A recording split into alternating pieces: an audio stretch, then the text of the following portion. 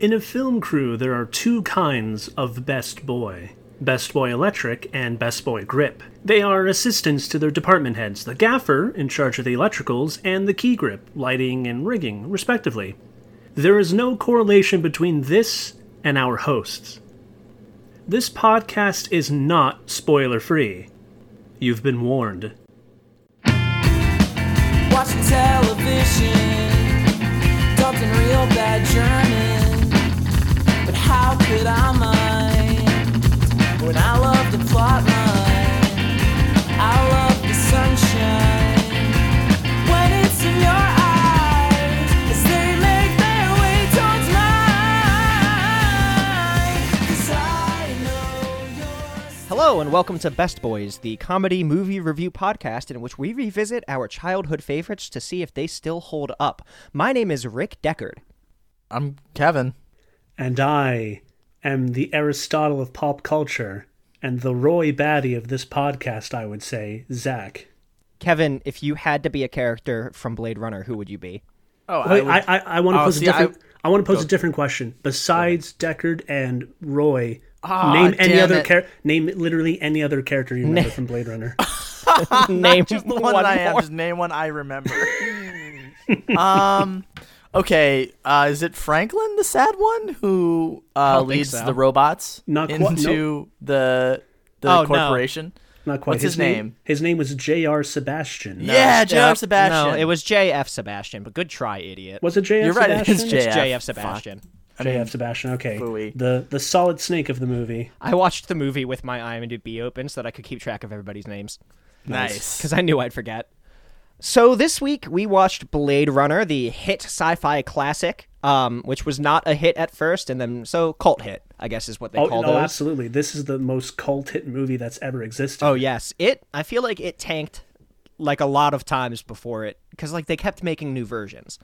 Well, the theatrical release, the first one that came out, was panned beyond belief. Oh yeah, well it had to compete with E.T. I mean, besides that it was bad, it also had to compete with E.T. Yeah, it succeeded in like home video sales and like the advent of DVD. Like that's where it like really saw its new life. Yeah, and you know what? It also had to compete with The Thing, which also didn't do well in theaters because it had to because E.T. came out. So anyway, They should have had their own Harrison Ford narration going through it. E.T. No, The Thing, and also E.T. and also E.T. This Cold movie was fish. released in That's what my wife used to call me. I don't want that. This movie was released in 1982, and it stars a bunch of people Zach will name right now. So we have Harrison Ford as Deckard. We have the late and great Rutger Hauer, who was Roy Batty. Fantastic, best character in the movie. We have an actor named Sean Young, who played Rachel in the movie. I have not really seen or heard anything else that she's done. And one other big name, the other police guy, Gaff, Edward James Olmos. I remember him best from Battlestar Galactica. Who was he in Battlestar Galactica? He was Commander and then Admiral Adama. This doesn't mean anything to me. I shouldn't have asked the question about the thing I haven't seen. If you're not going to bring the Battlestar Galactica game, why did you even bother asking? Maybe our fans know, or maybe Kevin knows. I don't really. No, I've been tuned out for 5 minutes. That's totally fair. Yeah, there were some other people in this movie, weren't there? Sorry, like not to dwell on this longer than we have to, but I swear there were more people who had who did well, right? Who Daryl Hannah was one of the replicants. Pris. Now, is it Hannah or Hannah? Zora. Daryl Hannah. Is it Daryl Hannah or Daryl Hannah? You This said you didn't want to doesn't linger on matter. this. This couldn't matter less. Yeah, you said you didn't want to linger on this. Sorry. Nobody cares. Nobody cares. This will get cut out. All right. So, otherwise, this movie sets kind of a major precedence for just sci-fi in general. Like, it wears its inspirations on its sleeve. You can see a lot of stuff, kind of borrowed from like big works like Metropolis in terms of movie, in terms of just ideas and stuff. This comes a lot from RUR or Rossum's Universal Robots. The idea. Yes, I'm glad you mentioned that. Again, good theater pull. major here. Like this is very much the idea of theater like Not just a major, theater well, major, what it you were means, in what it that means to play. be human, like what it like, and that perhaps something that it can attain a level of humanity can earn that place, and yet there's always that difference because there is the creation and the creator, We Yeah, can get and into this a little bit later, but it's like that's something I'm gonna get This is into one later. big theme. Yeah, That's we're gonna want to. That's a whole theme. That's yeah. a whole thing, and that's my favorite part of both the film and the book. I'm a longtime fan of Philip K. Dick, and like that's I guess as long as I'm on it, this movie was based on the novel Do Androids Dream of Electric Sheep by Philip K. Dick, released in 1960 something. Originally set in 1992.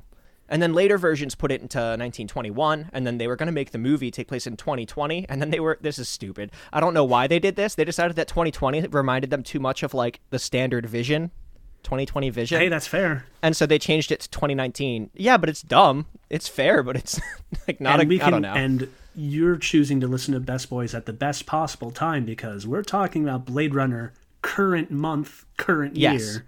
Yes, Blade Runner takes place in November 2019. So we have Does This Hold Up-ception, because we're asking if it holds up as a movie, but also, does their version of the future hold up? Who's to say? We are to say. We finally get to say this from the Brave Little Toaster review. This is Brave Little Toaster for adults. I forgot. Yes. That's a good callback. Wow, that is true and accurate. I didn't... Yeah. Yeah. All right. Well, so real quick, just for those in our audience who either have seen it but not in a long time or have never seen it, could we just real quick get like maybe briefly, like in 45 seconds or less, Right. Yes. Here we go. just like a brief plot summary? Give me 1 I've minute. been looking forward to this. Oh, no. All right, before the clock starts, Yeah. I just want to tell everybody. So this is the feeling that I'm feeling now is that of a test that I did not study for. I simply cursorily looked at the textbook, not even opened the textbook, but just I feel like I looked at the cover and now I have to take a pop quiz that I knew was coming. All right. Well, do you think you're ready? No, but let's go. All right. Yes. And the clock starts now. Okay, so we're in the future. It's an 80s movie that takes place in 2019 November, which is right now, which is neato. And there's a company that is kind of like a Skynet type of thing where they make robots, and then they're like, hey, these robots got to be illegal. So they ship them off to Mars, and then they're like, if they're still on Earth, kill them. And so they have a Blade Runner, and Blade Runner is Han Solo. And Han Solo is in, not Coruscant, but it's Los Angeles. And then they're like, this cop boss like, we need you to blade some runs. And so... you know, and then he has sex with a robot, and then the one robot kills itself, and he's sad in the end. Wow, I can't believe you got it. I'll You have 2 admit seconds that left. was like if I was the teacher, it'd be like, Wow, that's a Wow. C-, but good job for someone who didn't study. hey, you know what? It was the conviction of your summary that I enjoyed the most. Could I add one thing? Just speaking of Han Solo, apparently the Millennium Falcon's in this movie. Huh? I didn't see It's it. it's like Easter egged in there. That was It is? extremely Whoa, good. what? Yeah. Hold on. No. We'll go back. It is? Yeah, there's like so they actually reused a lot of things from other things for this movie. I mean, not a lot of things, but one of those few things was the Millennium Falcon, the model of the Millennium Falcon from, I think specifically from A New Hope, can be That makes seen sense. in one of the scenes. Hold on, I have the page open with this fact on it. Millennium. For many aerial shot of the city, that's not correct. Anyway, all kinds of materials were used to simulate buildings in the city landscape, such as miniature spaceships from other science fiction movies. An upright model of the Millennium Falcon from Star Wars Episode 4 can be seen with some difficulty to the left of the police building as Deckard and Gaff's spinner is making its descent. That's amazing. Yeah, so they That's very took cool. the Millennium Falcon, put it upright, and called it a building, or part of a building. All right. I think there are some things that in your review you got were a little off. I don't believe they were made illegal and then sent to Mars. They were already legal everywhere, and then they started rebelling and were made illegal on Earth. But they're So not this is illegal off Earth. This is where the Rawson's Universal Robots kind of comparison really comes into play. They were made specifically to be stronger and more hardier than people with like equatable intelligence and sent off world to do the jobs people did not want to do. But once exactly they rebelled, they developed the emotional spectrum that was hinted at during the movie. They, of course, rebelled, killed people on there, took the system, and then they were illegal on Earth. If a replicant came to Earth, they would be retired by the one who runs Blades. The Blade Runner, of which The there Blade were many Runner, Blade yes. Runners. So I was close. Yeah, you were close. Yeah, and it's... Zach, can you really quickly, in less than 45 seconds, I'm not putting a timer on this, can you tell us a little bit more about Rossum's Universal Robots? Because, truth be told, I actually didn't see that play when you were in it, because I'm a bad friend. You are? And Wow. I don't know anything about it. It was a play that was first written and produced back in the 1920s. It is actually the first written ever example of the word robot. That's where it came from.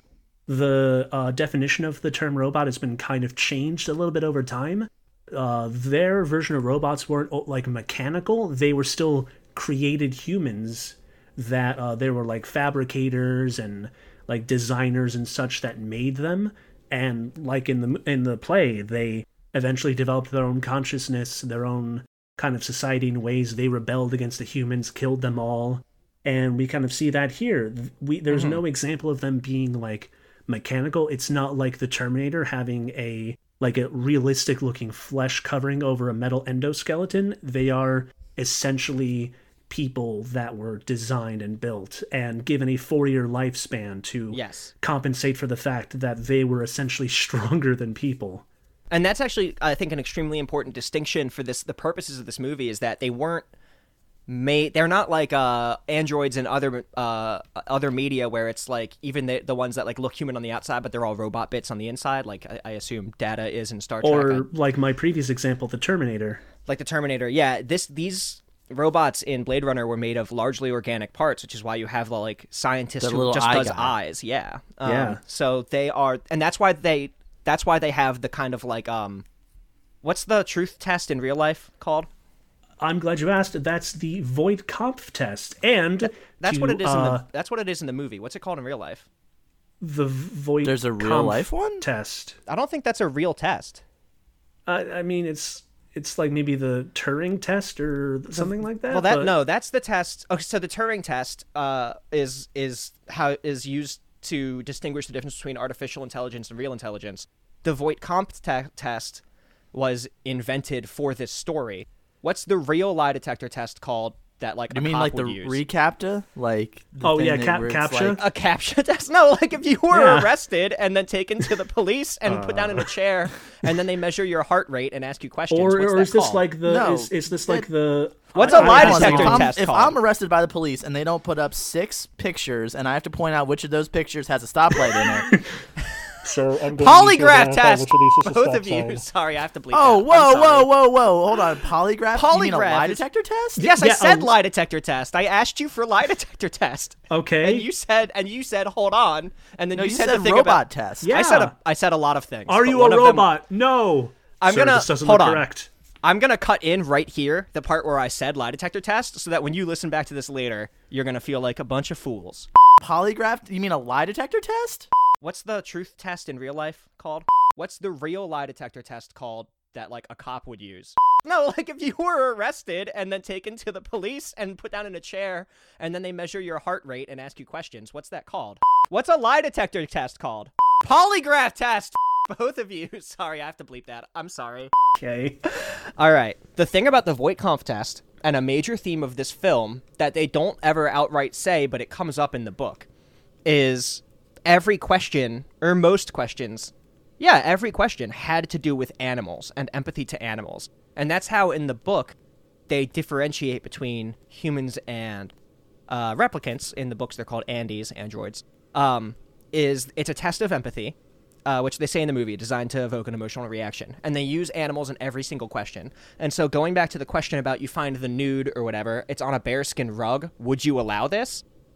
I would not. My answer was I will not allow the bearskin rug because the robots. All right, no, Right? this is garbage. See this. Well, it I is. hate this stupid quiz and this this is- stupid See, movie Mickey's, and this Mickey's stupid cheating. universe. That's why he's mostly is human. garbage. Because I read the book. This is yes, it is. He It's had cheating he that had you unfair are smart. advantage. Yeah. All right. Well, hold on. Here's the thing, though, is the book features something called Mercerism, which is a religion that was founded in. So the setting is like a post-apocalyptic world. There was a World War terminus, and so this is post that. There's a new religion founded called Mercerism that highlights the importance of empathy towards animals, and it's like it's seen as messed up. I can't think of a fancier word for that. It's like it's frowned upon to not have a pet of some sort. If you can't afford a real pet because most of them are extinct, you get a robotic pet. And so in the book, Rick Deckard has this electric sheep that he owns. In the movie, when he's talking to the dancer robot who has the boa, which actress was that? That was Zora, so that was Joanna Cassidy. So, fun fact, that boa snake in that scene was her real pet. Oh, that's fun. Yeah, that's which is really why cool. she was like totally cool with just like having it on her neck. He asks, "Is that real?" And he says, "She's like, if I could afford real, do you think I'd be working here?" It's because a lot of life on the planet has gone extinct, and that's why the robots, which like in our world, electronics are very expensive. In this world, they're cheaper than having a real, authentic, organic pet. And a lot of indications throughout the movie, if you could tell if something was a replicant or not. A lot of creatures or people had like an orange tint to their eyes. Oh, interesting. Yeah, and that's the shining light That's, effect, that's right? correct That, like, in all but one instance of it, which what's is the one? The big one. Oh, Deckard? Yeah. Okay, let's get into that real quick. And I actually want to okay. get Kevin's take first, because so like our next segment is like first time you watched it and what your reactions were. This was Kevin's first time seeing this movie, correct? Yes. Oh, yes, very my first time. One of the like big discussions people have about this movie, including the creators of this movie, is Deckard himself a replicant? And that's been debated. Like the director has one take, the writers have another, the book has its own. I believe in the Harrison book he's Ford not a himself replicant. has his own take. Does he? Interesting. Kevin, what do you think? No way. No, he's a human. Thank you. Absolutely. He is human. 100% is not a replicant. Ridley Okay. Scott is wrong. Here's where I'm at with it. I don't have like canonically he's human, Yes. right? He's we like in canon he's human, but that's Yes. boring. That's a boring answer. What is canon? Canon how are being we like defining? But like, is canon the book? Is canon the script of the film? Both. What is canon? I would say Both. the book, and then like the original takes of the movie, as well as like the author's intents, both the screenwriter. I think the screenwriter intends for him to be human. Yeah, like literally in my experience, the only person that wants this is Ridley Scott. He thinks it's this great like, whoa, what if? And it's like, no, that's really stupid actually. Oh, if you it's not think about stupid. I it. disagree, and I will fight you. But we can fight See, later. I do not understand this. It limits the movie, if anything. I don't think so. How does it limit the movie? It's not the question of is so-and-so human. That's not as interesting as what does it mean to be human. Well, but in this what is case, the they're measure married. of humanity? I think in this case, those two questions are married because we have to say whether or not. Okay, well, hold on. First, I want to say also when I say it's canon, it's because they made a sequel in which Deckard is still alive, which means he lived longer than 4 years. So he's clearly a human. Yeah. Right? So, but I want to have this discussion as if the sequel didn't exist, because the sequel's not based on any of it. I'm sure it's great, but It's better than the original movie. That's a hot take right there. I can't speak on that, but I wish I could because I want to disagree, but I don't know if I would disagree because I haven't seen it. So I think that the discussion of is Deckard a replicant and what does it mean to be human are one and the same, because the fact okay, I see what and you're not saying. like, but like just because the whole debate is like, or at least for me, I don't even know how to organize my want you to thoughts. answer kind of practical effects on that. What about Deckard do you think makes him a replicant? So that's the thing is I wouldn't take a specific stance that he is or isn't if we're talking Because- about specifically the version that we watched, the final cut. In I mean, the I final think cut. they didn't really change a lot about that. Like, if anything, the final cut is Ridley Scott being like, I'm sticking to my guns on this. Right. Well, it's And- when he but it's finally like- got creative direction back and he got to make the movie he wanted to make. But it's also like, if Deckard's a replicant, he's a really replicant. How? He's weaker than basically every other model. He's Well, somehow, they're not he's- all strong, he's though. Horrible at his job, might I add. That's fine. Let's take it back to the scene. Hold on. where I want to touch on the one thing you said first. They're not all extremely strong. All they of them are were extremely made, strong. Not all of them. Pris wasn't. No, not all of them though. Pris wasn't. Who was weaker? Tell me. Pris. How is she? She weaker? had him in a headlock and couldn't crush him with her own thighs or twist his neck. She was made Yeah. because she's a pleasure model. She wasn't a lifter or like a fighter. They all have different purposes. She's still capable of it though, and like, what's the best? She's capable But of if it, she but was she's way not. if she was way stronger, she should have been able to just snap his Right. neck. But he was It able should have to been throw her over up. instantly. Okay, then what role would Deckard have been if he was a replicant? To convince him that he's a human so that they can have somebody to fight the replicants, because he was supposedly one of the best Blade Runners. But if he's gone, Which like, let's just I say find Deckard's incredibly sure, difficult to that's believe. true, but let's just suspension of disbelief. The movie says you're one of the best, so we'll just pretend it's true for a second. Hey, although I in the guess book, it was good Well, enough. hold on a second. What if running blades is hard? He doesn't really have any preparations for, like, oh, hey, I'm being killed by robots. You'd think he had like a contingency plan for, like, oh, this robot ambushed me, or like, oh, hey, I'm going to interrogate this person I believe is a replicant. Let me put on a fake voice. Let me like I can't let them know who I am. It's like they already don't know who you are. Like, what's this? well, no, comedy but act you're putting referring on? to the reporter scene. Hold on, you were referring specifically to the scene in which he pretends to be a reporter. Yeah. And that tracks for me. I'm here. The voice is funny. The Oh voice, my he doesn't god! have Like to do the a voice. voice, Harrison Ford yeah. is the But- unseen master of comedy.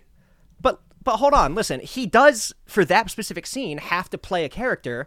Like the fact Right, that they because don't he know can't who just he be is. like, "Hi, it is No, it is but I." it doesn't Blade matter Runner. who Why I does he am. put on a voice? He's backstage. Why at- does he need to he's- like? I'm beyond that. Hold on, we're beyond that. It doesn't. The voice maybe is goofy, but also it kind of sells the part where like reporters, at least for that, the stereotype of reporters are these like. Also, But he's he not gave a himself reporter. away He's not. instantly. He's hold on. It's so suspicious everything he's doing. It's like, why doesn't he just like do it more naturally? So the question should be, why didn't he do a better disguise? But that doesn't matter, because the first question you posed was that everybody didn't already know who he was. The thing is, he's backstage at a performance venue, and the only way to justify it is for him to be like, oh, I'm here to talk to you, because that's the performer he's talking to. Anyway, I think again, that scene makes more literally, sense than you're giving it credit There for. are so many Right. elements in this movie that do not work if Deckard is a human. No, hang on. me more, There- though, so 'cause many I'm elements that still don't not work if he's a convinced. replicant, because literally every rule that's established about a replicant would be broken instantly with him. And canonically, it's Like what? changed a little bit with Rachel, because she was created like last longer. I maybe in the original version she was, but like, where would he get his memories from? He can't have the same memories as Tyrell's Implanted. nieces. That's easy. That's not a real question. They could be implanted, just like they no, were but implanted. again, like that doesn't work for him. It's. Why not? Why not? I don't even get why I have to explain this. The movie Because itself it is does- like, because- what if he is? It's like, but then why is he a Blade Runner? Why does he have this position? Why do the police hold him into such high regard? I can answer all of that for you, because the real Deckard was the best at his job, quote Oh my unquote. God. But for some reason, let's just pretend maybe he's not there, and they need somebody to track down replicants who's really good at it. And so they build the replicant Deckard, implant him with Deckard's memories, and then convince him he's the real one. Then why and does say, "We need Tyrell? you Then back why in does the Tyrell game." not recognize him? What if he's just pretending to not recognize him? Then he would. Then then Harrison when he Ford has- would be and then the when he greatest has him- actor in the universe, which it doesn't seem quite like in this movie. He's a good actor. He's good in this even, but he's supposed to have this kind of like jaded view on the world. He's supposed to act like a robot because in the end he regains his humanity. He is human from start to finish, but humans in this world are cold and calculated. The machines are the ones that gain these unfettered emotions. They have to deal with like, I have so little time to live. I don't know what to do with these emotions. Literally, Roy Batty fights Sure. off the creeping eventuality of death and becoming like an animalistic monster almost. But in the end, it's like, I would rather you live with the fear that I have had, that life is fleeting, short. Instead, you just kill us. That's it. Like, Okay, but what does that have to do with whether or not Deckard's because human if or, he was a replicant, yeah, that has nothing to then do what with the it. hell does the movie even mean? It means nothing.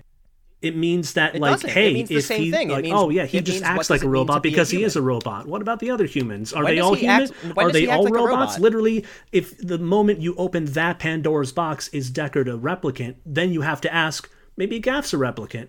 Maybe Tyrell's a replicant. Maybe literally every you're single right. character. Exactly, but, though. But that Exactly. doesn't work. Because no, It does it's, work. It's the idea of it expands the humanity question of what does it is mean to the be greater human. concept here, not is they human. Is they human Well, no, matters it's what does it nothing. mean It's to the be idea human. of the overarching what it means to be human. And apparently, if everybody's a robot, then humanity doesn't mean anything.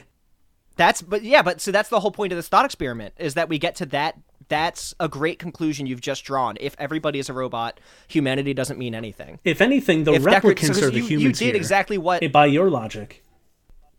But I think that's that's the whole point of the movie. It's a great conclusion to get to for this question. So, like, the thing I love about this movie, and is the same thing I love about philosophy, and by this movie I mean this specific edit of this movie, because this is the one where Ridley Scott had the chance to put in one thing that then allows him to pose his question of, is Deckard a replicant? It's, you see Deckard have a dream about a unicorn that he doesn't share. It's stupid, but he doesn't share that with anybody, right? He doesn't mean the ever. scene from another and then at the end of the movie that Ridley Scott did? Hold on. It was from a different movie. He just like... So like he borrowed that scene? Yeah, it's like movie. It was unused in that movie. It's like, let's just put it in here. The unicorn means that he's a virgin, right? But here's the thing. For me, it's not about a yes or no. It's about the question. And that's what philosophy is. It's what does it mean if the answer is yes? It's not, is the answer yes? It's what does it mean if? And so for you to say it defeats the purpose of the movie if the answer is yes, he's a replicant, I don't think it does. I just think it gives you the option to explore that mentally. And you followed the process exactly where I would have, which is, if he's a replicant, who else is a replicant? And then what does it even mean? And like, at that point, it's like, what's the difference? What's the difference between human and robot? And then, Zach, I want to ask you this question is, when you say he acts like a robot, what do you mean? He's literally just like cold and jaded. If the movie's anything to go by about his nature as a Blade Runner, he's done this so long. As he says in his own horrible narration, I left because I had a belly full of killing, which is so stupid. But that's stupid. That is stupid. But then can I ask you, do humans not ever feel cold or jaded? Have you never felt cold or jaded? Well, first off, that's silly to ask because, like, yeah, it's like, oh, he's just this, like, you know, sad former shell of a man. It's like, aren't we all? But it's like, no, again, like, it's not aren't we all, but aren't humans capable of being that? That's where Ridley Scott's coming from. He thinks it's this masterpiece if, like, he's this person, but it doesn't work. And I get the philosophy behind it, but the logic behind it. Movies have to be drawn with a sort of logic. Movies have rules. Philosophy can make those rules interesting. They can make us think in new ways. It's a good representation of that. But at the same time, if you have a character that breaks the established rules, then the rules But how does this break the established rules? I don't think it does. This doesn't break the established rules. It absolutely does. We see a man who is not a good Blade Runner. We see a man who like, may I remind you about the Me Too movement and him and Rachel? That was weird. Well, yeah, we are gonna talk about that later. That's the worst scene in the movie. That scene is terrible. But hold on a second. Okay, so because he does, I'm very confused. Hold on. Time out. So first off, I dispute the whole idea that he's bad at blade running. Like, I genuinely do dispute that, because while he was bested by, what's it, Kai? What's the one at the end? Roy. Yeah. Okay, so while he is bested by Roy at the end of the day, like, those were the 4 most dangerous replicants that the LAPD had ever dealt with.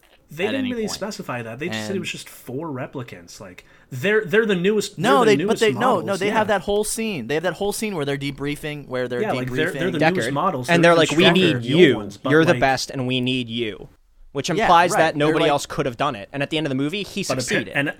Yeah, and he even mentions that, like, hey, we tried to get the guy who replaced you to do this, and the guy who replaced you is, like, currently in the hospital. Or he just said, like, pick Harrison Ford. He's better at this. No, they have something where he's apparently like, he's tied in the to a actions machine of now. the movie, it's really easy to kill them. Rachel kills Leon. Okay, no, but it's not. It's clearly not that easy, because there are other Blade Runners that can't do it. And she also only kills Leon because he was distracted and she shot him in the head. Well, yeah. It's like she had a clean shot. If only he had that kind of skill, right, to find a way to get him in a. But he fought him off and didn't get killed. And Leon is specifically a stronger model. He's a labor model, right? And so for him to fight that off shows that he's good at what he does.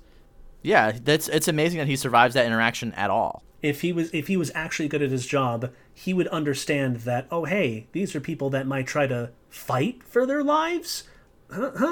maybe I should like just kill them ahead of time, and then much like the point of it, I can just flash my badge and say but it's not. But he didn't see him. But like he didn't see him. It's like, oh, there she is. Hey, I have a gun. Let's.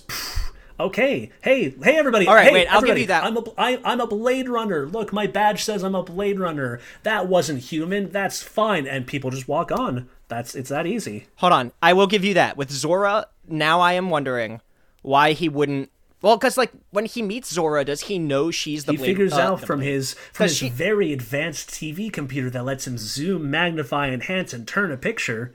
If only we. He figures out that she was in the room with the one person, but then does he know that kind yet of that she technology is? to zoom and enhance on a photo? Wouldn't that be something? Hold on, but we don't know for a fact that he knows she's a replicant. Well, yet, he did do we? see again with the debriefing. He saw what he saw what she looks like. He thinks she is. Yeah, I think he thinks she is. So he shows he's up. trying to investigate. and then That's why he he tries saw to her get into the face, so dressing it's room. like he's just waiting for the opportunity. No, I think he's waiting for she the doesn't- evidence.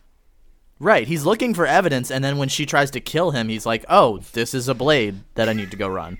Right. I like that terminology. I'll admit that. I don't know why they're called Blade Runners. You know what? No, sorry. I know why they're called Blade Runners because Ridley Scott thinks that's cool. And so wait, one of the things I want to say, and then I'm going to reel this back in, and we'll do our podcast. It's not that I like this movie because I think he's a replicant or that he's not. I like the ambiguity. I like to think about the ambiguity. I like to look at this movie and go. And that's just I you will two give being you that different people, much. I think. Yeah. The ambiguity of this kind of thing is interesting. But if there's like a specific like kind of like that's the reason why I like Inception so much, because at the very end of the film you do not know if it's a dream or not. But in this there's so many hints and pieces that Ridley just is like, oh hell yeah, I'm pumped about dropping this. Well, people are gonna be so psyched. It's like but like That could be true, and when we talk about Ridley Scott later, maybe you'll win me over. But as of just being somebody, I cannot wait to talk about. But just as somebody who has read the book, and because they do this in the book too. At some point in the book, one of the characters is like, and they say this line in the movie, but they go further into it in the book. They're like, "Have you ever done this test?" And Deckard is like, I don't remember if he says yes or no, but I know at some point in the book he does take the test, and it shows that he's not a robot. But I think one of the other questions that I like is like, is this test even valid? Like all the questions are about animals, isn't that? Yeah, and we did the test ourselves, and apparently one and one half of you two are replicants. Well, we already knew at least one of us was replicants going into this. Sorry, Kevin. It's you and it's Zach. I do think though, like in the argument of is Harrison Ford's character Rick Deckard did Ridley Scott make Deckard a replicant? The thing Mickey brought up about the unicorn in the memory? The unicorn in the memory is very like Inception-y. Yeah, well, yeah, and I think that's right, because he doesn't tell anybody that dream, but then Gaff leaves him this origami unicorn. And how could he possibly know? And he keeps leaving him little origami like things throughout the movie. And so it just kind of like, it implies that Gaff knows something we don't. But I think I do want to say, I think this is what's interesting about this movie, is that I think different people who watch this movie are watching different movies. Which could honestly be true in this case. This is one of the few movies where you really could be like, what version of the movie did you see? And it's like, is this? Oh, I don't mean it literally. Like Pokemon? I mean that, what are you talking about? That's not what I mean. Like, the three of us watched the exact same movie and I think have different takes on it. Oh yeah, like for sure. wildly. But let's do our podcast. I want to talk about the very first time you watched this movie. Zach, tell me about it. God, I can't remember the first time. I remember I thought it was super boring when I first watched it. Like I agree, and that's something I remember. Here's my question for both of you guys. Yeah. How old were you guys when you watched this for the first time? I think like rough, like ballpark. Yeah, 15 or 16. I was a sophomore or junior. I want to say around the same point. I think like I was definitely at least in high school when I first saw it. Got it. Okay, got it. So that's the level of youth we're dealing with here. But then I think I swear I thought, Zach, you watched it. Did you not watch it for a long time again after that? Because I remember being in a Facebook chat with you for an early viewing you had where you were like, I'm going to sit down and watch This was definitely in my... Runner. Yeah, and that was a few years ago where it's like, okay, I have enough brain power in my mind to like comprehend ideas and like have my own opinions instead of being like a kid and like flashy lights, that's fun. And this was very much like parts of it are like boring. I agree with Kevin. If you're not prepared for it, it's really tough to get through. Like if you do not know what you're getting into, if you did not know from the outset that this was like a slow burn thinking man sci-fi, then Which none of those things I knew. Yeah, didn't know any of that. I cleaned my room on a Sunday and then started watching. That's when I first saw this movie. So what did you think of it, Kevin, after watching it? Because now we can branch into our how did you like it now. Kevin, how did you like it for your first and most recent time? My first and so far only time. I didn't like it. Interesting. So here's I again, context is probably important. So I usually watch these movies the Sunday before. Like we record these usually like around a Sunday, and I typically like watch the movie and then about 20 minutes later get on here to record this podcast. And so that's what I did for this movie, and I shouldn't have done that. So like I was kind of tired, so like I definitely like started napping through the first half of the movie. It was so boring. Oh my god. Why is everything with music under it? I get it. This is dramatic and important, but you need to relax. What did you think of the soundtrack by Vangelis? I actually liked the soundtrack, but it was too much. It was like way the too noir much. Synth, like that. It's very like cool. Movie. It's cool, and so many parts of this movie are plucked from like other different things that have branched out. Yeah, it's very cool visually. I was struck, frankly, by how much Star Wars Episode 1 just stole Coruscant from this. First time I watched this was, I think 15 or 16. I watched it at a party. Some party. That's, yeah, party is a strong word. No, but that's what you called it when like 4 or 15-year-olds watched a movie in a basement. Yeah, well, they were like 10. Oh, wow. Yeah. Wait, I feel like I had seen it before that, but that's the earliest memory I have of watching it. And then I've read a lot of Philip K. Dick's stuff. I don't know. So yeah, I became a huge fan of Philip K. Dick in high school. And so I've seen this movie like a handful of times over the years. Like I'll go back and rewatch it. I watched it, the last time I watched it was, besides yesterday, a year ago on the plane back from Ireland. Ooh. Yeah. And I liked it. I just like it. I could see this being a good plane movie if you know what's going. If you're good, if you're ready. Yeah. For it. Because you're trapped. In Kevin's case, it's better than like taking like NyQuil. Put on Blade Runner fast asleep.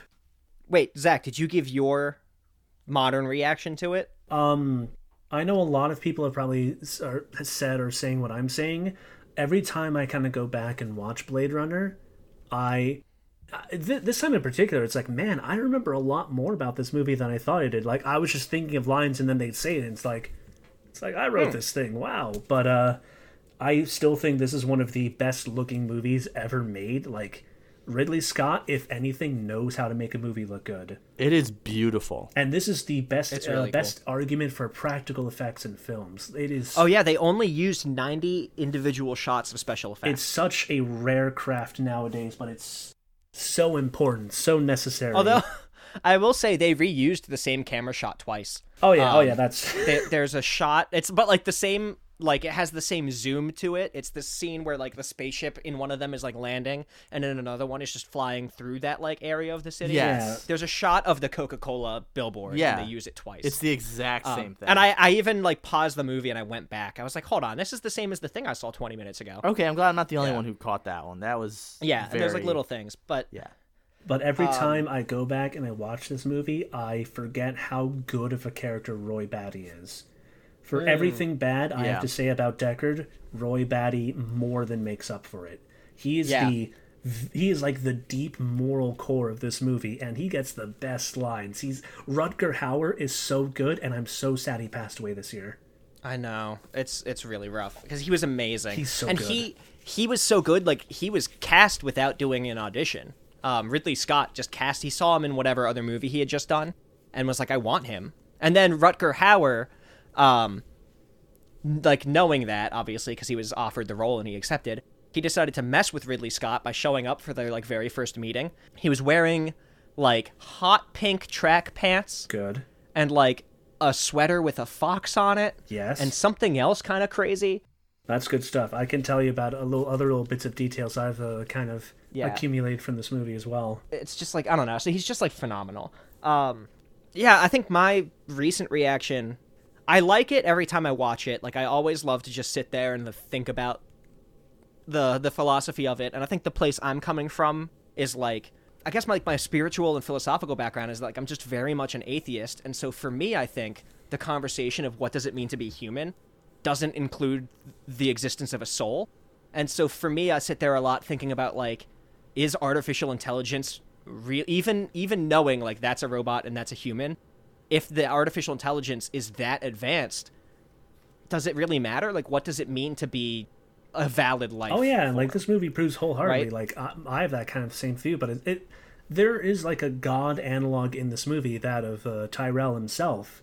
Again, he looks like an Egyptian god. He has this like mindset and kind of like view of it and everything. And then his bedroom was specifically modeled after the Pope's bedroom. Yeah, like clearly there's some like inspirations taken from that. And then Roy meeting his creation, which we don't have the luxury of doing.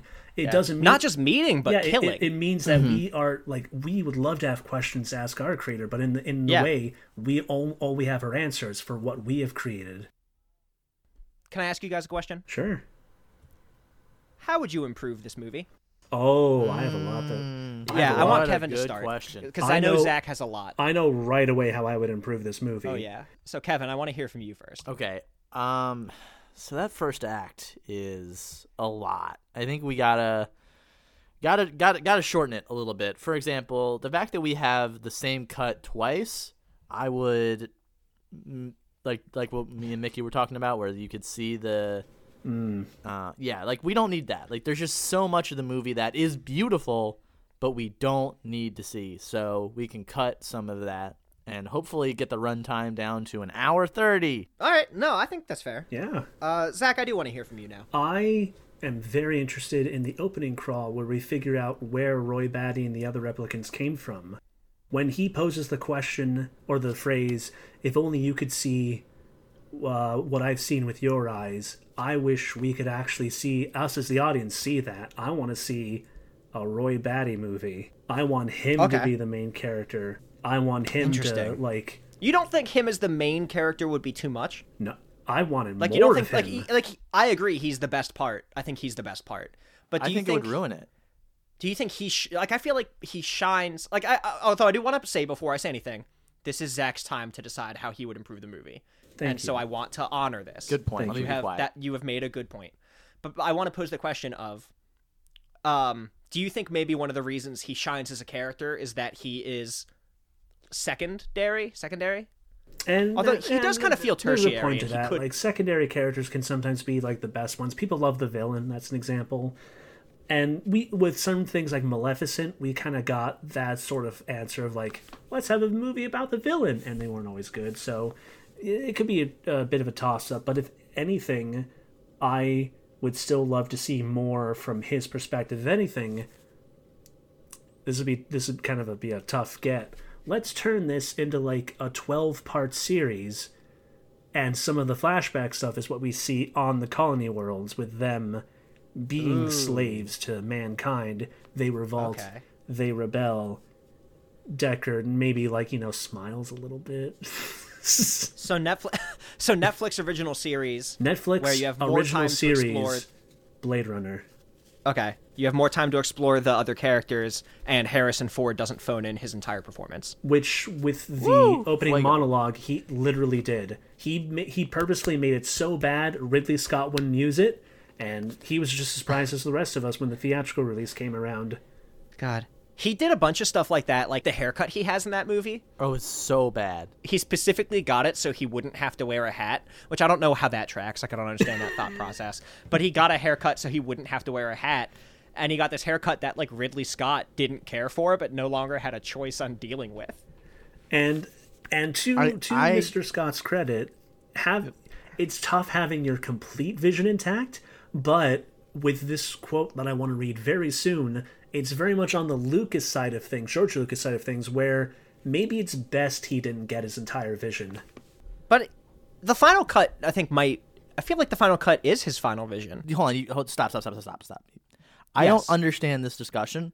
We've been dancing around it. I'm new to this. I think a lot of our listeners might be new to this. What the hell cuts are you talking about?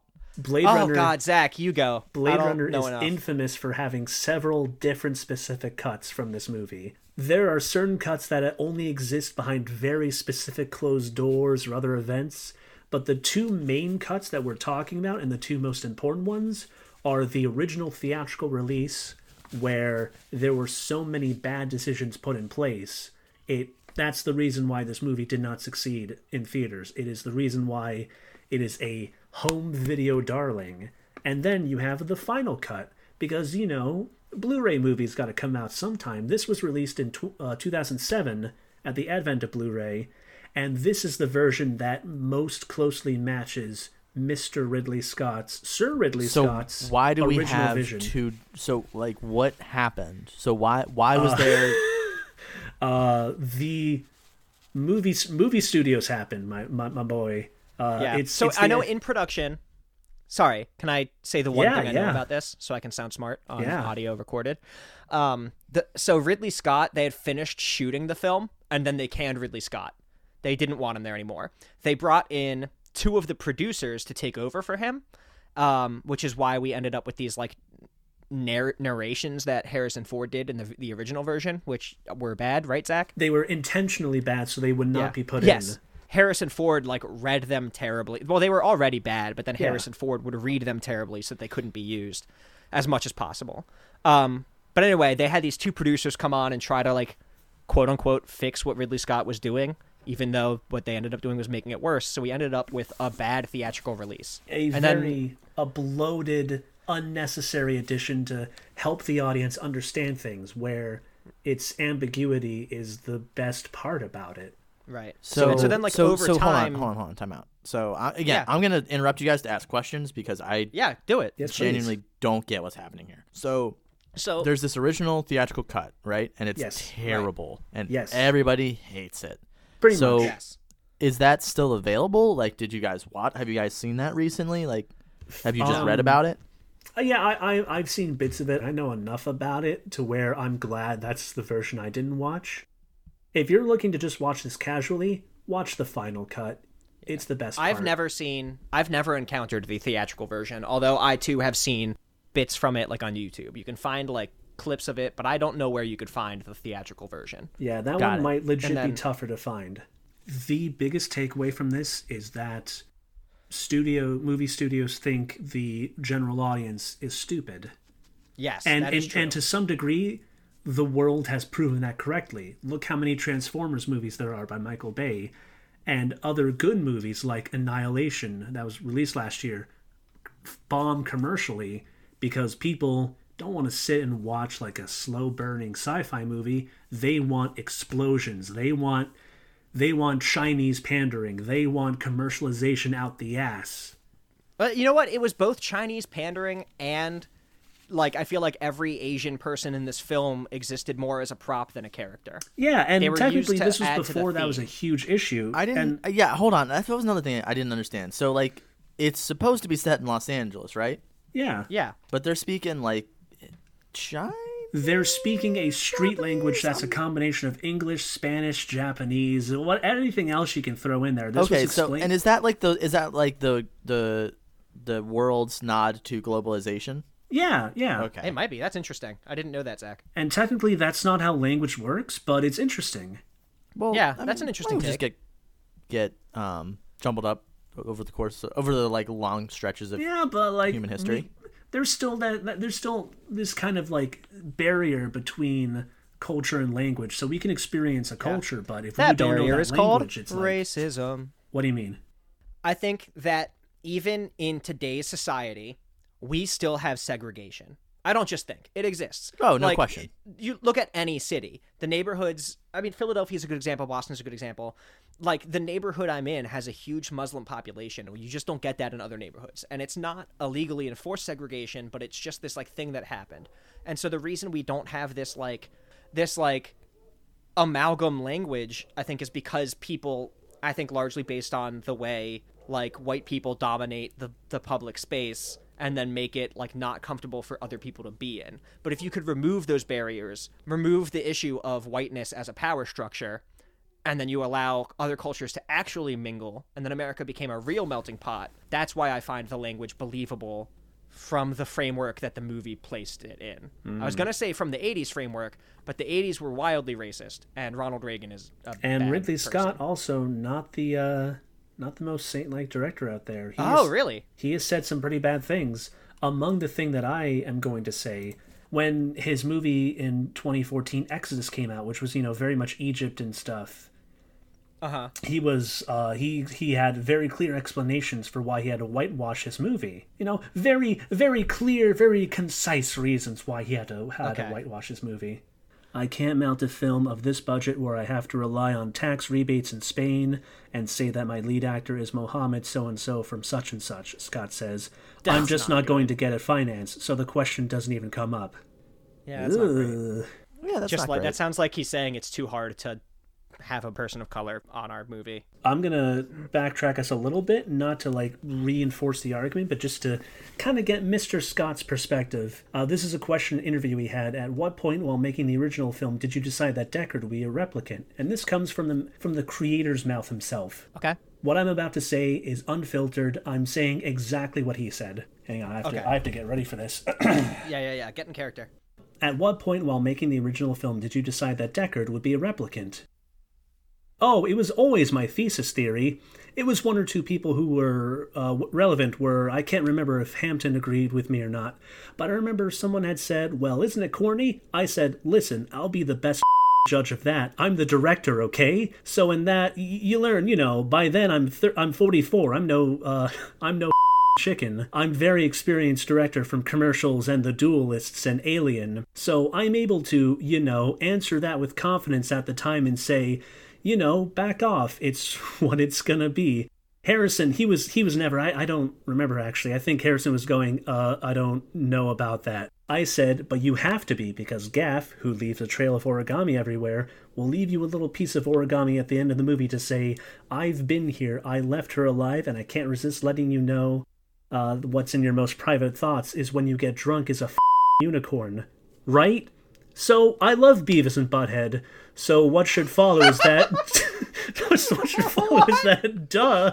So now it will be revealed in the sequel one way or another. What? Wait, what? So that's all, and that's all quote unquote. That's exactly what he said. Yeah, he loves Beavis and Butthead. Oh, man. I now understand why Zach takes such an opposite stance. Because From- Ridley Scott's in crazy. Now I get it. Now that Ridley Scott has said in his own words, he's obviously a replicant. I too kind of want to be like, you're wrong and terrible. I guess I get it. We've definitely lost track of this podcast because I didn't ever tell you how I would improve this movie. No, you didn't. Yeah, I didn't. Can I? Yeah. please. Yeah. I like a lot of this movie. There are two big things I think I'd change. One is there's a lot of lore to this movie that they leave out that you just have to put together. You either are left to put together the fact that a lot of animals have gone extinct. You can kind of pick up on that if you really try, but it's Yeah, never outright said. if you know what you're Stuff looking like for. that. So they could spend more time giving you the lore, right? Talk about that there was this world war and this isn't just future Earth. This is post-apocalyptic Earth. I would agree on a very show don't tell basis. Yes, exactly. I don't necessarily need it to be said in a soliloquy, but I would like Or a more Harrison Ford more of monologue. it. Yeah. The other thing is the romance between, and romance is a strong word. Heavy That's a quotes. real strong word. Yes, heavy The quotes. romance between Deckard and Rachel is bad, and Yep. there's no way around that. It sure is bad. It's extremely problematic. Another fun to the fact- point where I would give it content warnings for abuse and sexual assault. It's just terrible. Fun fact. Yeah. That is it's very abusey and bad.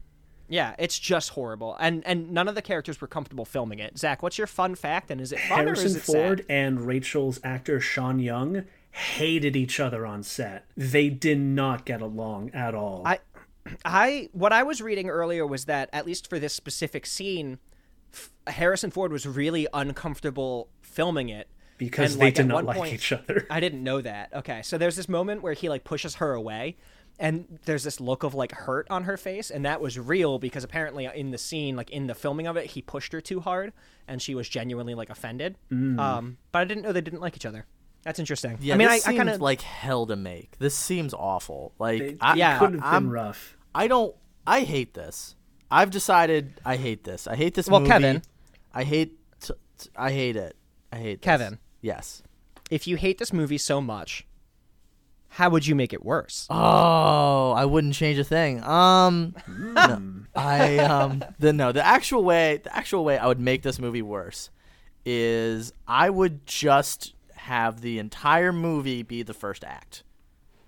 So like, So they just set up. Okay, no, continue. it's just set up. It's all set up. All they do is have Harrison Ford's character like mumble around and fumble around and like try to eat pho soup, and he wants 2 noodles and he wants 4 noodles and the guy will only give him 2. It's just that. And What do you mean A I day can in the only life. have 2 noodles? Yeah. Chewie, tell him outright. I want more noodles. So Yep, this is a slice of life film. yep, it's a slice of life film in dystopian Los Angeles. Kevin, we asked you It's to an make this indie movie film. worse. All right, that's very good. Zach, how would you make this movie worse? I think I would create Ridley Scott's truest interpretation of this. The idea of this overly bloated man whose ego is right up his own ass, Beavis and Butthead, square in the middle of it all. Can you please explain what you mean when you just say Beavis and Butthead? He None of that loves made any Beavis and sense. Butthead. Okay, Okay, so how just does like- that factor into the movie, buddy? So my guess is that Yes! it's. My guess is that it would be Blade Runner with like Beavis and Butthead style comedy. It would be an episode of Beavis and Butthead. So this is a 30-minute episode of Beavis and Butthead where Beavis is Deckard and Butthead is Roy Batty, and it's just like Oh yeah, that voice is definitely. Yeah. oh, you're just making noises. I get it. that's Beavis and Butthead. Ridley Scott loves it. It's his favorite show. He told me. All right. Please stop clapping in the The microphone. clapping is not good audio. Sorry. It's okay. He loves it. And I want to give Ridley Scott exactly what he wants. His own Star Wars prequel movie. I think that's a fascinating take because the movie was bad until he was given back full control. Like every version of it was bad until they said, "Okay, fine, do your version," and he made the But final remember, cut, this which is the isn't good version. 1982 Ridley Scott. This is 2000 This Okay, is 2000s, so you're saying unhinged 2010s. modern Ridley Scott. gets to Modern make this Ridley movie. Scott gets his hands back, jumbles it up like it's That's him. important. So he gets to in the vein of George Lucas. He gets to like 1990. What 1997 was to Star Wars. He gets to do. Precisely. again. Gotcha. Okay, I Awesome. get it. Mickey, how would you ruin this movie? That's a tough one, honestly. It is now. Okay, I want you to picture this. Okay. November 2019. No, you know what? December 2019. I do have to picture that. Right? Picture that. Future Los Angeles. The snow is falling. That's a, It's a romantic comedy. uh-huh. Han Solo is Rick Deckard. Solo as Rick Deckard. Sorry, did I say Han Solo? Yeah, you did say. I thought that was No, part of your. but This I'm is going to keeping be it. Yeah, my Han season Solo. of love, Chewie. Han Solo, Rick Deckard. Chewie plays Gaff, which is Edward James Olmos' character. It is a romantic comedy that follows Rick Deckard trying to woo the beautiful replicant object of his love interest. I don't know how to pitch a romantic comedy. Apparently, Rachel. object of his Yeah, that's the affection. word. The apple of my eye. I guess the point is that I would make it a romantic comedy set around Christmas time. What's that one very famous Christmas romantic comedy? Love Actually. Oh, this is yeah, Love Actually. yeah. It's called. So, I was gonna call it. Can I pitch a title Yeah. to you? Blade Runner. Actually. Blade Runner actually is good. Ooh. Mine's less of a pun. I was just thinking like Synthetic Emotion. Actually. Wait, Ooh. wait, I'm sorry to clap again. I got it. Okay. Do androids fall in love during Christmas? Do androids Or iPhones. does Sorry, that was so bad. That was. this is not awful. anyway. I'm gonna dismiss myself from the pod. That's a good. Yeah, Nikki, I that's guess what really I'm saying good. is I just really think like romantic that. comedy focusing on the romance between Deckard and Rachel at Christmas time. But it's the same horrible post-apocalyptic Los Angeles. Like, it's very brutalist architecture mixed with like future scientific. You know, it's like all on concrete, but all on these angles and stuff. Very neon. And it makes you feel weirdly sad. It's still like there's like a heavy, dense dust cloud everywhere. The buildings still plume like fire into the sky, but it's snowing, and Santa's coming. Santa's gonna come and give you presents. I don't like the way I said that. Can I, please, I'm literally begging you, Zach, we didn't do it yet, and I'm surprised we didn't. Uh-huh. Do you have any reviews of this movie that you want to share with us? Let me see. They've been pretty strange. They're either like Bob Thomas from the Associated Press saying Ridley Scott has produced a new vision that is foreboding, or they could be like Gary Arnold from the Washington Post, who says the contradictions that plague the movie are apparent from the outset. Are there any like user reviews anywhere that? Oh, there are. So on Hit me with Amazon, those. we have from Priscilla. She found it to be so underwhelmed. I've heard about this movie for years. I finally took the time to watch it, and boy, was I disappointed. I can look past the old FX. It's the story that's so weak. After watching, I've read a lot of people's pontificating about it. Was he a replicant? Was he not? None of that matters. The point is that the story is very, very weak. Worse than most movies, there is no on-screen development of the two main characters' love arc. Are they in love? ? At some point? Why? Who knows? It just jumps from random scene to scene. Buy the hype if you want, but many things today, this being one of them, reminds me of The Emperor's New Clothes. Everyone talks about how amazing it is without seeming to realize there really isn't anything there. Okay, so you lost me for a lot of that, but her comparing it to The Emperor's New Clothes is fascinating in a very Priscilla, confusing way. it may be the critic of our time. Yeah, so that's confusing and scary to me. Do you have any others? I found Roger Ebert. I think he... Hold on a second. I have a lot to say about Priscilla's deal. First off, It sounds like you agree with Priscilla. First off, I don't agree with Priscilla, but I also just like to hang out with people that don't like this movie. So I mean, I would just want to hang out. Like I don't know, you seem like you're a fun hang. Also, I like that the way that she would improve the movie is the exact same way that Mickey would make it awful. You would have the way you would have ruined the movie was made it made it a romantic comedy, and I think she would have done Interesting. that to this I think movie. you're right. Okay. Yeah. Go What on did to, what did the professional. Roger Ebert say?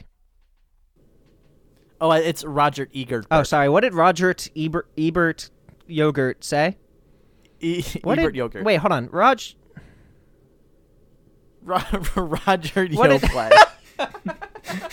All right. So what did Egbert Dog Man Go Bear. say? Sorry, I can't. He- Stop. I can't stop.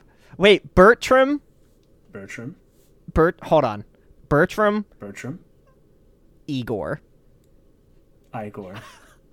What did he say? Roger Ebert had said in an early review that it looks fabulous. It uses special effects to create a new world of its own, but it is thin in its human story. Zach. Yeah. Zach. Yeah. Are there any other? Because we've I want to know what the Everyman thinks, and all I've heard so far is Priscilla. Do you have any other Everyman reviews? We need the Everyman review. Let me see. Oh, I couldn't find a plugged-in review, but I found Common Sense Media, which does the same thing. Parents, what you need to know is that Blade Runner envisions a bleak 2019 Los Angeles that's dark, oppressive, polluted, steeped in fear, and features genetically engineered organic robots called replicants that look just like humans. Is it any good? Well, it's based on the short story by, Philip K. Dick, The Androids Dreaming and all that. This is a deeply physiological yet violent picture. They're gonna hang on that violence. It's too violent. Ew. There's constant tension, sad music, bloody visuals, and menacing sound effects that add to the dystopian mood. Sorry, sad music got me. Families considering viewing this film should avoid the first released version like The Plague. Instead, go with Ridley Scott's original vision. In 2007, they released the 25th anniversary digitally release. Okay, the final cut. That's what they mean. Okay, And but you wait, should- hold on. Hold on. I need to pause this. Okay. Does this website review films and then tell parents whether or not they should allow their children to watch the film? Absolutely. This movie had a lot of violence. I was gonna claim the the full frontal nudity at one. Well, not full frontal. The sure like, is. booby nudity. But Yeah. I feel like that also contradicts my own personal belief of supporting the free the nipple and like why is the one breast obscene and the other isn't, right? Right, but it's But it's understandable crazy that to me that then this more Christian website traditional wouldn't view. wouldn't Oh, no, they cite wouldn't that, talk about that. right? It's weird that they wouldn't be like, parents, don't let your kids watch this movie. There's a booby. And also, like, Pris's death is wild. It's pretty. Like, She, that's like- Yeah, pretty it's creepy, disgusting, actually. Yeah, man. I don't think they even mentioned that. Here's where I'm at. We've said a lot. This is the longest we've ever recorded, for sure. For sure. Right? I think we're done, right? This is the longest we've ever recorded. For that clipped worse than I've ever heard anything in my life. Good. I want to make your ears suffer. 'cause I Your hate voice that. distorted so much. I need to bring us Maybe. back together because we've been recording. I just have to pee so bad. Is all I want to say is that we've been recording for a really long time, and I've had 2 beers, and I really have to pee. Okay. Zach, Yeah. can we spin that wheel of reviews? We are spinning that wheel of reviews. So it's tough to get the definitive answer to what is and what isn't human. But when it comes to reviews, there's no denying that every single one is arbitrary. So in the end, we get to decide our own reviews, and we'll base it off of that. However, sometimes we get very interesting results here on Wheel of Reviews. Sometimes we have to go beyond the mortal coil to figure out whether a movie was good or not. So I have gone online to an online Ouija board, Wait, so did you let? Okay, and I asked, was Blade Runner a good film? Do you want to know what the online okay, Ouija hold on. board So wait, told but me? wait. Are you saying the wheel of review? No, that's not. Did the wheel what of is- did the what wheel is of this? review say review it with a Ouija board? Yeah. Okay, you got to tell us that. All you said was you went Yeah, to a that's Ouija important, board. dude. You can't just go right to the Ouija Sometimes- board. Also, hold on, time out. I need to make a stipulation. I do not endorse anything with the occult. Okay. Nor do I endorse any of the results or findings of the That's Ouija fine. board. Can I make a similar stipulation? Sure. I also do not endorse any results or findings of the Ouija board. They're wildly fake. They were invented by a toy company. However, being Well, that- actually, that's being not true. that- They were invented by two scammers in the 20s, and then a toy company took over. I feel like it's appropriate that I did an online one because we're not dealing with regular ghosts. We're dealing with technology ghosts. Oh God. When This podcast has been fine. when posed the question,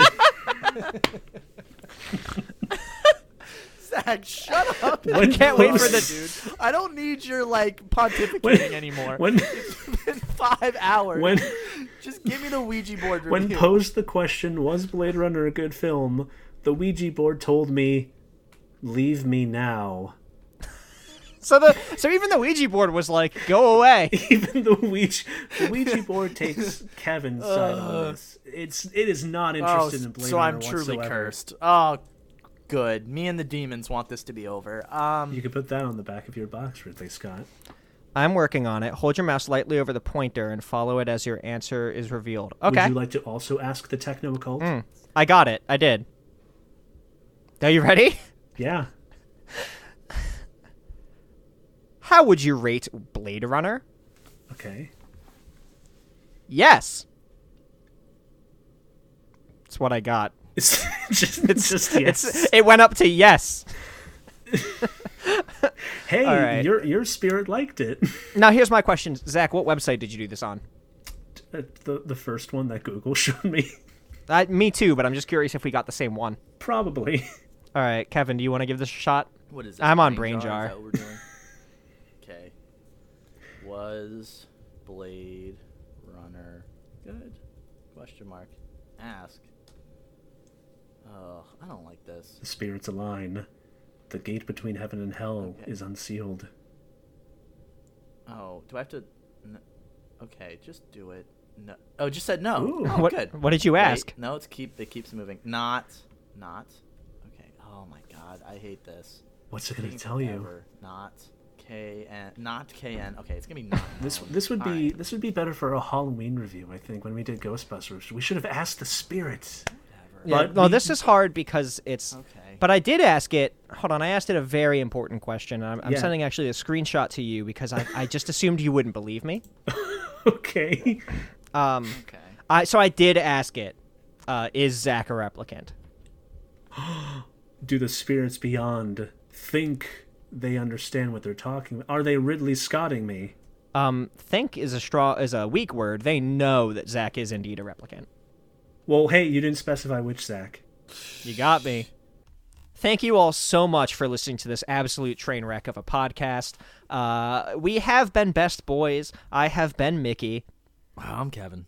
Before I say I'm Zach, if you have any suggestions for the Wheel of Reviews to help us determine how a movie should be deemed good, bad, anything in between, if you have a good review system, send it to us at our Facebook, Twitter, Instagram, all that stuff. What are those links, Mickey? Those are all at Best Boys Cast. That is at Best Boys Cast. On Facebook, it's facebook.com/bestboyscast. Please, please, please tweet at us. Send us Instagram DMs. Post stuff about us. If you like the show, the best thing you can do for us is please share it with your friends. Share it with your family. Maybe, probably not the early 5 ones. stars on Apple Yes, iTunes if review. you are using Apple Podcasts, if you're on iTunes, please, please, please rate. Can you comment on it on iTunes? Can you leave comments? Yeah, you can. Yeah, so when you leave a review, you leave 5 stars and a comment, and I'll shamelessly steal this bit from the Rights to Ricky Sanchez podcast. When we get to 10 5-star reviews on iTunes, I will read all of them. Ooh, okay. I'll do an episode where I just read the reviews. And I willing support to. that, free and then to- we'll spin the wheel and we'll review the reviews. Feel free to use the wheel for your own God. reviews. If it gets enough interest, I'll share my link to what I have currently for the wheel reviews.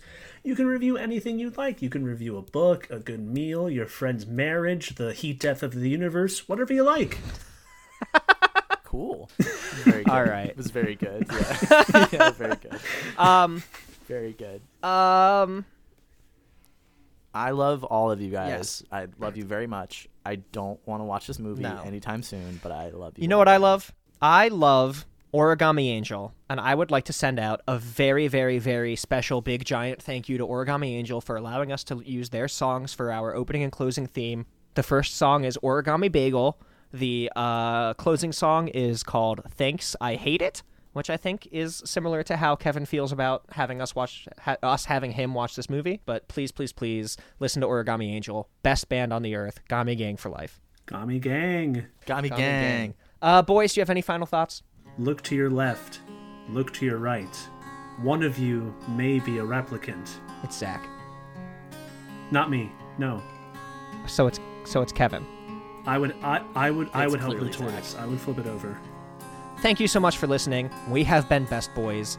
Good night, and make sure that your mom or dad aren't replicants. You never know.